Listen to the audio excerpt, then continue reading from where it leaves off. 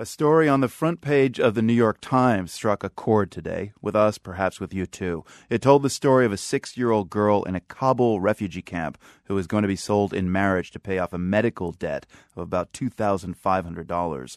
Her father had borrowed the money to cover the cost of his wife's hospital care. Elders in the refugee camp in Afghanistan held a hearing known as a jirga and determined that the girl should be given in marriage to the creditor's 17-year-old son.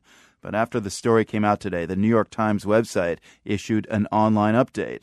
It said that an anonymous donor working through an American lawyer had paid the debt. That American lawyer is Kimberly Motley. We reached her in Kabul. She says it was not an easy process to reverse the jirga's decision. The only way you can annul the decision of first jirga is to having basically appealing that decision to a second jirga. And so because I was very heavily involved in this, they agreed that I could be in charge of the second jirga. Motley is grateful the creditor and his son agreed to the second jirga. She calls the case shocking, but unfortunately not surprising. If there is a silver lining to the case, it's the response.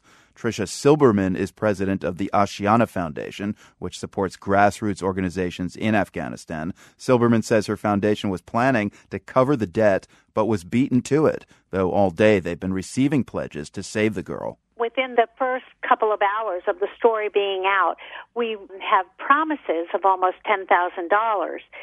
But we have not actually been paid that amount of money, so I don't like to claim that just yet.